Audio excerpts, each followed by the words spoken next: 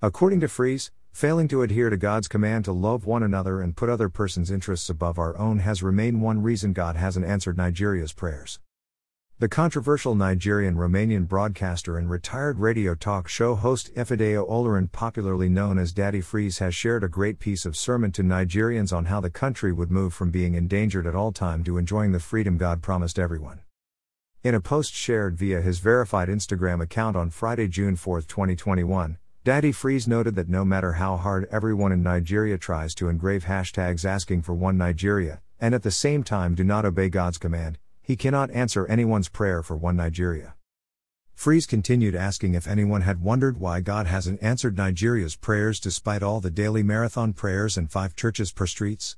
He stated that it's because for God to solve Nigeria's problem, Nigerians have to obey His Son who gave us command under God's blood oath, instructing us to love one another, putting the other person's interests above our own. He added that many pagan nations understand this principle and that's why they're succeeding without any grievous problems here and there. Daddy Freeze, however, concludes that until God's instructions are adhered to, Nigeria will remain the same and on the same trend. Freeze's statement reads, "If you like, engrave a hashtag on your forehead or tattoo it on your lungs and liver. If you do not obey God's command, He cannot answer your prayers."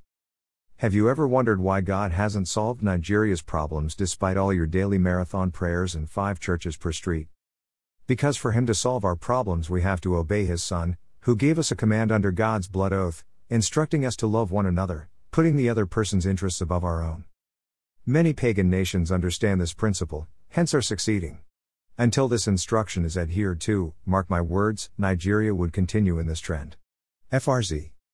John 14:15. New International Version.